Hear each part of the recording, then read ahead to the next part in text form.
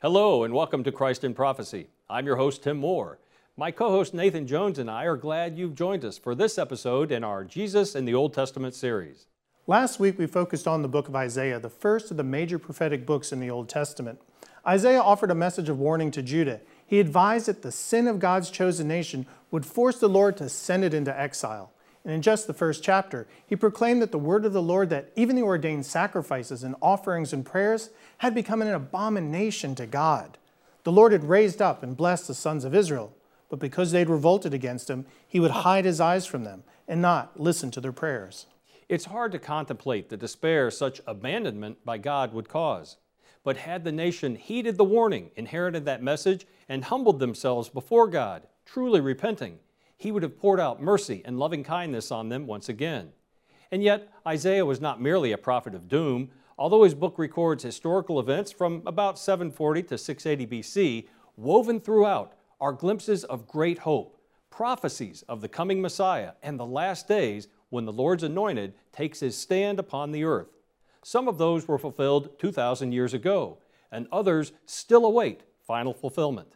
Miraculously, this ancient text made a dramatic reappearance right as the Lord began to fulfill many of his promises before the watching eyes of the world back in the 20th century. This blast from the past demonstrated the power of God's vision for the ages.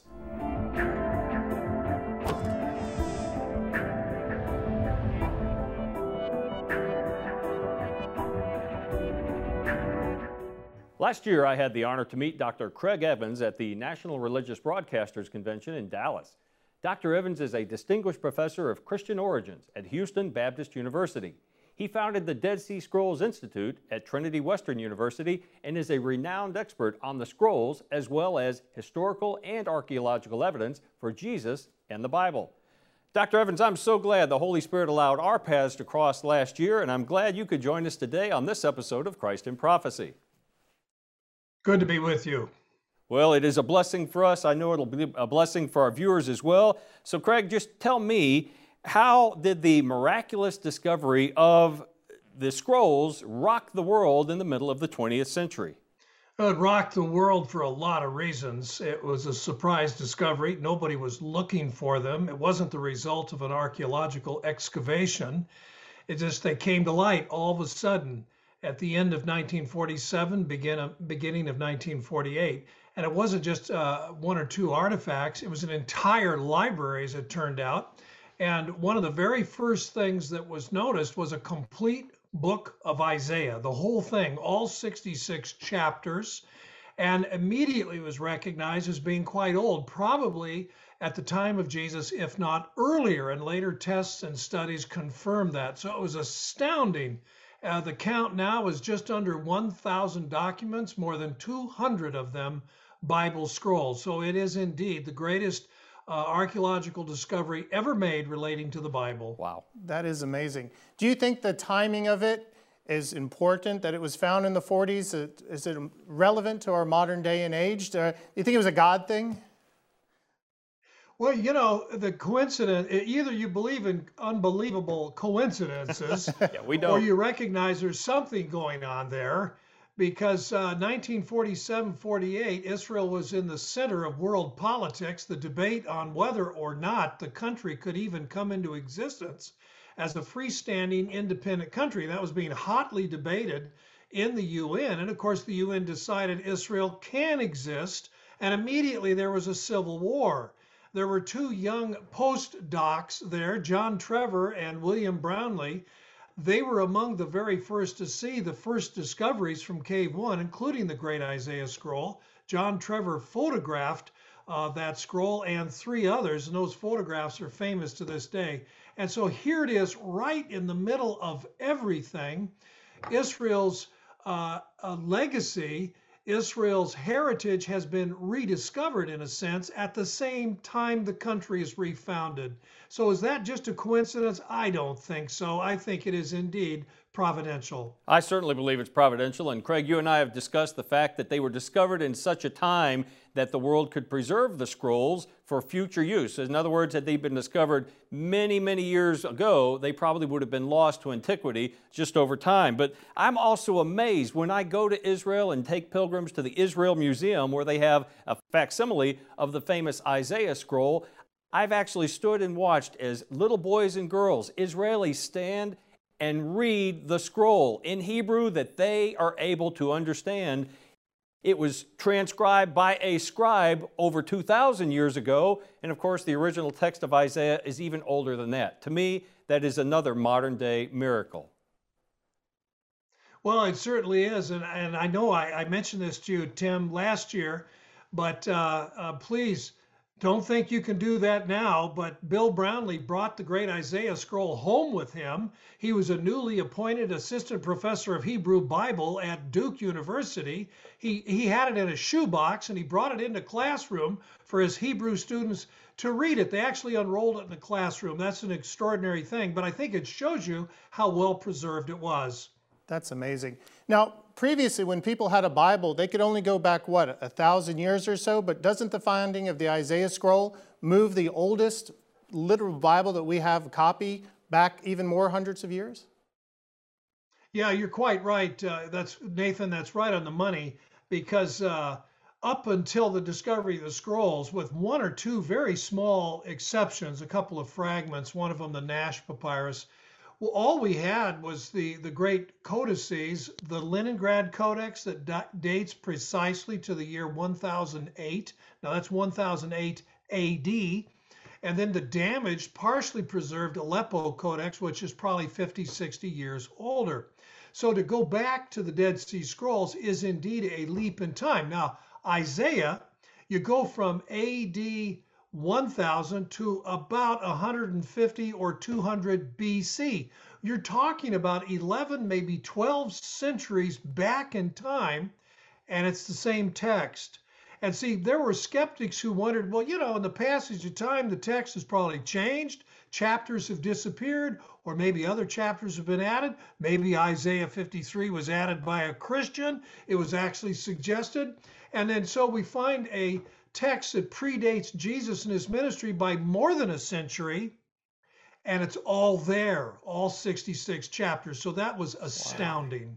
Well, one of the things that's maddening to us who love Israel and who love the Jewish people, as Scripture commands, is to watch as the Palestinian authorities and others try to discredit the Jewish culture and history in the land of Israel. They've tried to erase the archaeology, actually ripping up things that could be found to this day and dumping them in refuse heaps. And that includes even a claim that a mosque existed on the Temple Mount literally since the foundation of the world, which is just so irrational given the history of Islam, even as a belief system. But too many Christians, sadly, have been duped by this indoctrination and by this propaganda regarding the Jewish origins of our faith and even the Jewishness of our Messiah.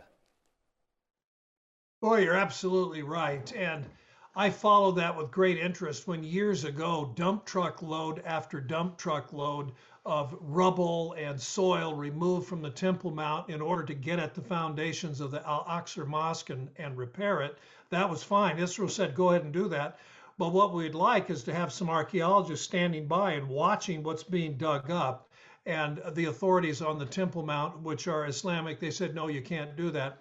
The good news is they found the 400 dump truck loads of soil and debris where it got dumped.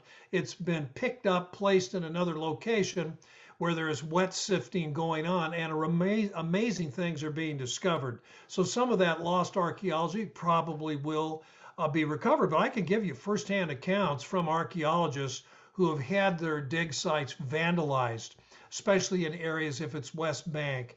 And so you're quite correct. I think what it all boils down to is who tells the story correctly involving Abraham, Isaac, Ishmael, and so on. Is it the Quran, which dates to the 7th century AD, or is it or is truth told in Genesis, which dates more than 1,000 years BC. Well, I think I know what you would say. Yes. And historians would say, hey, you go with the older source. Well, the problem is that biblical archaeology supports Genesis. It doesn't support the Quran. And so that's why there is this effort to try to literally erase and crush into dust the past. That's tragic. It really is tragic. Well, we've been going through our Jesus in the Old Testament series, every book of the Bible. We're looking for Christophanies, pre-incarnate Jesus appearances, typologies, symbols, and messianic prophecies. Some of the books, I think we've had to struggle a little to find the messianic prophecies and the Christophanies in there. But with Isaiah, Isaiah is absolutely filled with messianic prophecies. Could you give us a few, Dr. Evans? Well, yes, Isaiah. By the way, my dissertation was on Isaiah. And I found it was chapter 6 where Isaiah sees God. That was quite something. But I'm looking at Isaiah chapter 9. Often we hear its words or some of the words in Christmas hymns every year. But Isaiah foresees a different kind of a king. And he utters these words where he says, to us a child is born, to us a son is given. The government will be upon his shoulder. His name will be called Wonderful Counselor, Mighty God, Everlasting Father, Prince of Peace. Of the increase of his government and of peace, there will be no end. And ancient interpreters wondered, who in the world could this be? And remember, the Jewish people, when they were in their best game, they were strict monotheists. So how is it that there's going to be some son born to them who's going to be called Mighty God, or Everlasting Father, Prince of Peace? This was an extraordinary prophecy. Who has fulfilled it? And then in chapter 11, Isaiah says that even though it looks like it's all over for the dynasty of David, out of the stump of Jesse, that is David's father, a shoot will arise, a Netzer. And of course, from a Christian point of view, that's Netzer, that's Nazareth town, where that shoot finally did arise. And he's none other than Jesus of Nazareth. So those are two very powerful prophecies. And he comes and he just speaks the word and he judges. Who is this person? And for the early church, they realized it's Jesus of Nazareth who has fulfilled these. But others would say, well, wait a minute, he suffered. Rome defeated him. He died on a cross. How can he be the Messiah? And Christians would point at Isaiah 53 and say he's the suffering servant. It is his suffering, his death on the cross, that made it possible for humankind to be saved, not just Israel, but for all of humankind. So those are just three passages. We could look at others.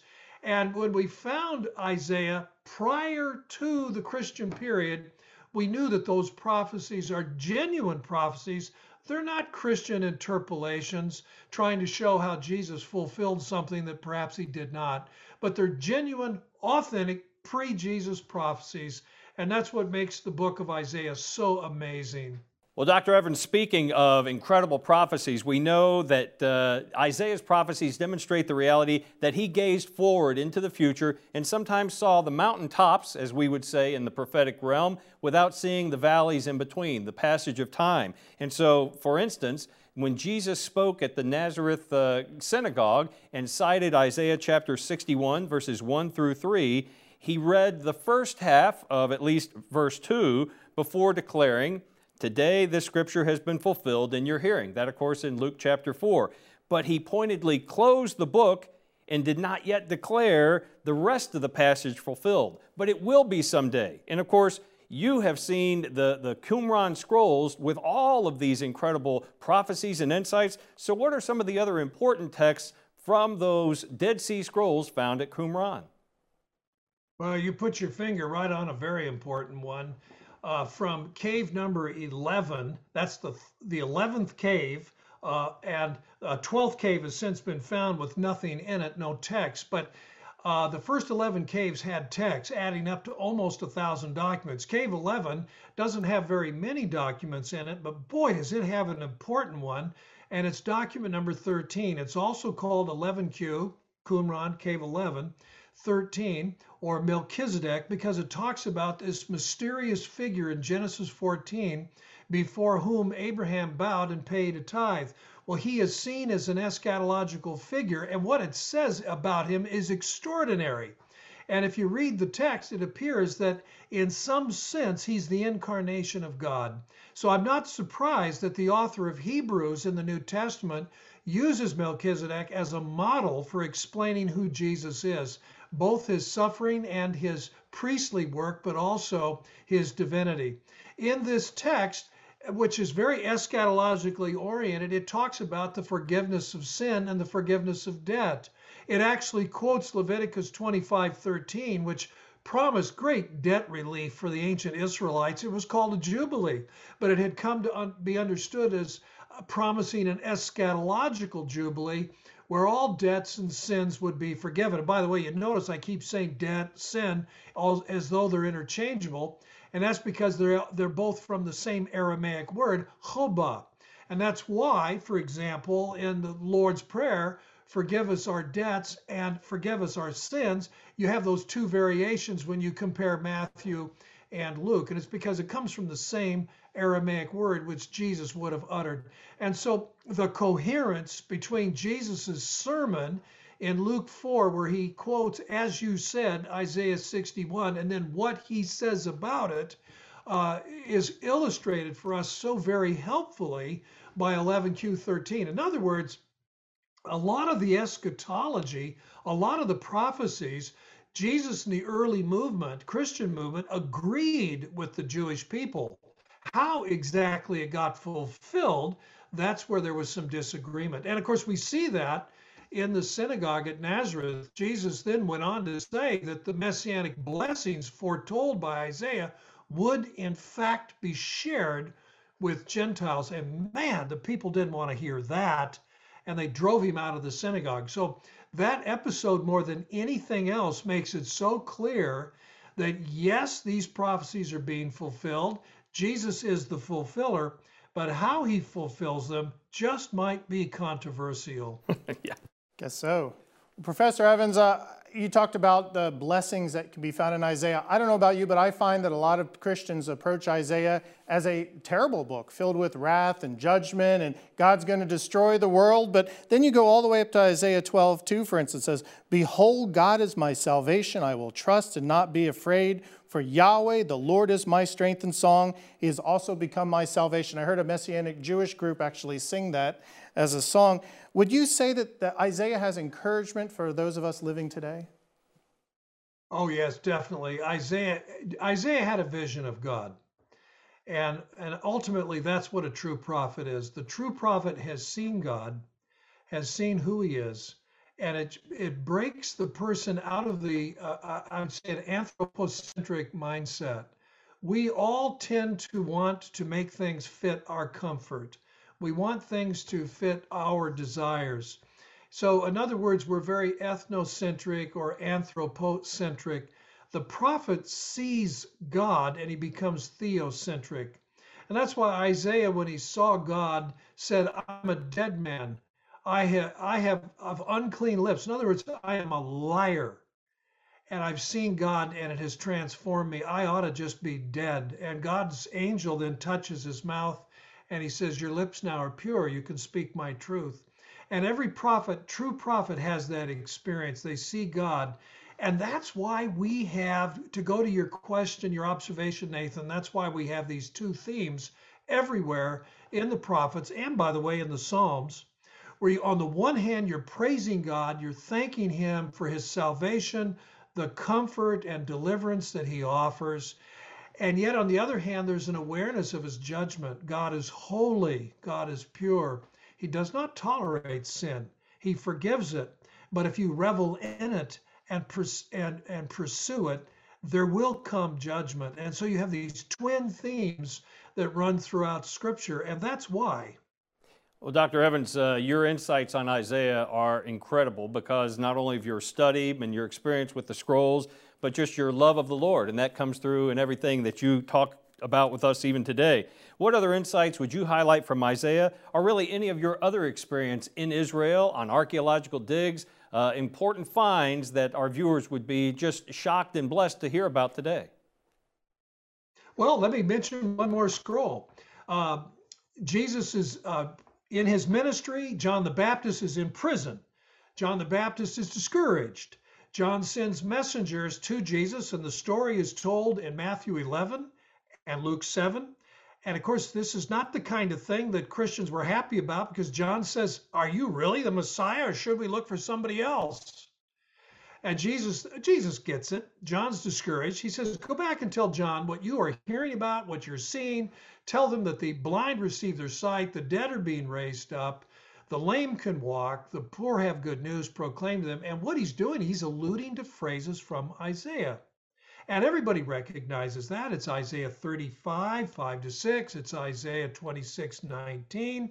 It's the passage we just talked about, Isaiah 61, 1-2. But what does Qumran do? Qumran has a text from Cave 4. We number it number 521. And it says, when the Messiah comes, whom heaven and earth will obey, all these things will happen. The blind will regain their sight, the wounded will be healed, the dead will be raised up, the poor will have good news proclaimed to them. And the amazing thing is, this text is describing a Messiah who seems to have the power of God himself. And so here again, Qumran underscores a very important teaching that for Christians will become Christology. So we could go on and on. By the way, if the program was about Paul or James or Hebrews, we could say a whole lot of other things also about how the scrolls have shed light on the New Testament. Archaeology, that's a whole nother thing too. Time and time again, I go to Israel every year, except recently because of the pandemic. I go to Israel as often as I can. I'll be going again in May. And I visit the dig sites and talk to the archaeologists. Sometimes I volunteer and dig for a week or two. And boy, is it fun. And it always shows again and again as we excavate. We've studied about 5% of the biblical world, so we have a lot of work left to do.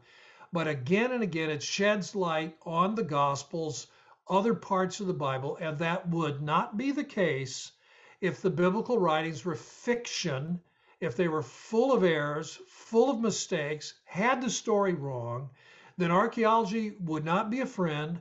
Archaeology would not shed any light on it. There would not be this coherence between archaeology and the biblical records. But in fact, there is coherence, and sometimes stunning proof that what the Bible is talking about is absolutely correct. So that's one of the reasons I like going to Israel, and I wish more people did. Get to the land of Israel, visit the digs, and you'll be instructed and you'll also be blessed. It's amazing how both the archaeology proves the Bible, and the Bible, the historical records prove the Bible, so that people could put their faith and trust in the Bible as their foundation for their beliefs. If I can change topics a little bit, I've heard that you've extensively taught throughout Canada. Tim and I have been following what's going on with Justin Trudeau breaking up the Freedom Convoy, pastors being arrested, LGBT groups calling hate speech anything that comes out of the Bible. Are you concerned about the censorship and oppression that's growing in what should be a democracy? I am.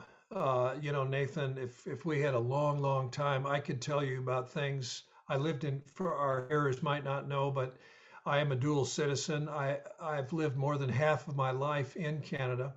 My first 35 years as a professor were in Canada. And way back 30 years ago or so, a Canadian Prime Minister actually ordered the RCMP to, without warrant, go onto private property, even go inside homes and tear down signs that people had hung out their windows, telling the Chinese to get out of Tibet, telling the Chinese to quit oppressing people. And that was when the Chinese premier 30 years ago was visiting Vancouver, British Columbia. And I thought at the time, oh my goodness, isn't free speech protected? Isn't there supposed to be due process? Now that was 30 years ago. There was no pandemic, there was no panic, but the desire was not to offend the visiting premier. Well, why not offend him? Why not let him know what people really think about human rights? Here we see it again, this time pushing people around, trampling them with horses, spraying them in the face with pepper spray. because they're not allowed to protest. And so I don't know, it's a trend. If you're a Christian, you're told to shut up, but if you're something else, it's okay. You can talk all you want. I have observed that bias for more than 30 years. Yeah, I'm very concerned, and I'm afraid it's starting here too in the United States. Well, Dr. Evans, you just touched on what we would call a sign of the times. We try to share one of those every week with things that are happening around the world, not always making the news. Obviously, what has happened in Canada has made a lot of news until it was pushed off the front page, so to speak. But it is definitely a sign of the time of the erosion of rights and religious liberty, even in the traditionally Christian West. Well, again, I'm so glad that we were able to cross paths last year. How can our viewers get in touch with you, or at least follow the incredible teachings that you have, the books that you've written, and just follow up with your ministry? Well, it's easy to find me on the internet. Just type in Craig A. Evans. If you leave the A out, you'll bump into a couple of rugby and soccer stars.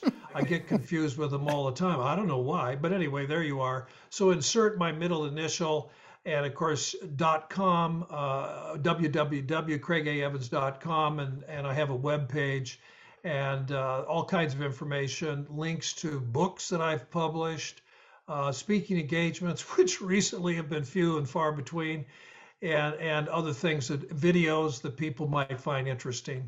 Well, Dr. Evans, I'm so glad, again, the Holy Spirit allowed our paths to cross in what some would label a coincidence, just like the timing of the finding of the scrolls. I considered a God incident, and I have been blessed not only by our interaction last year, but again today, and I so appreciate you joining us. Oh, you're very welcome. Good to be with you. Well, thank you, sir. The Dead Sea Scrolls demonstrate again that God's Word is faithful and true. The fact that the scrolls were discovered just as Israel is being reestablished as a modern nation also proves that God's timing is perfect. It really is. When I visit Israel, I'm also amazed to watch little Jewish children stand and read the ancient text of the Isaiah scroll in the Israel Museum. We would find it hard to read English from just a few centuries ago, and yet God preserved the Hebrew language just like He preserved the Jewish people. He keeps all of His promises, which is why we can trust Him. Isaiah was blessed to see the Lord sitting on His throne, high and lifted up. His prophetic commission established Him as the first of the major prophets. Well, we could cite so many passages in Isaiah that have messianic overtones, but our key verses this week clearly point to the Blessed One of Israel, our Messiah, Jesus Christ. So check out 1:18, 12:2, and 42:1 for yourself. Isaiah is such an important book of prophecy. We'll return here again and again, even after our Jesus in the Old Testament series is complete. But next week, we'll move on to Jeremiah, God's prophet of doom. His message of warning is just as relevant today. Well, that's all the time we have, so until next week, I'm Tim Moore. And I'm Nathan Jones saying, look up and be watchful, for the chosen one who is our salvation is drawing near.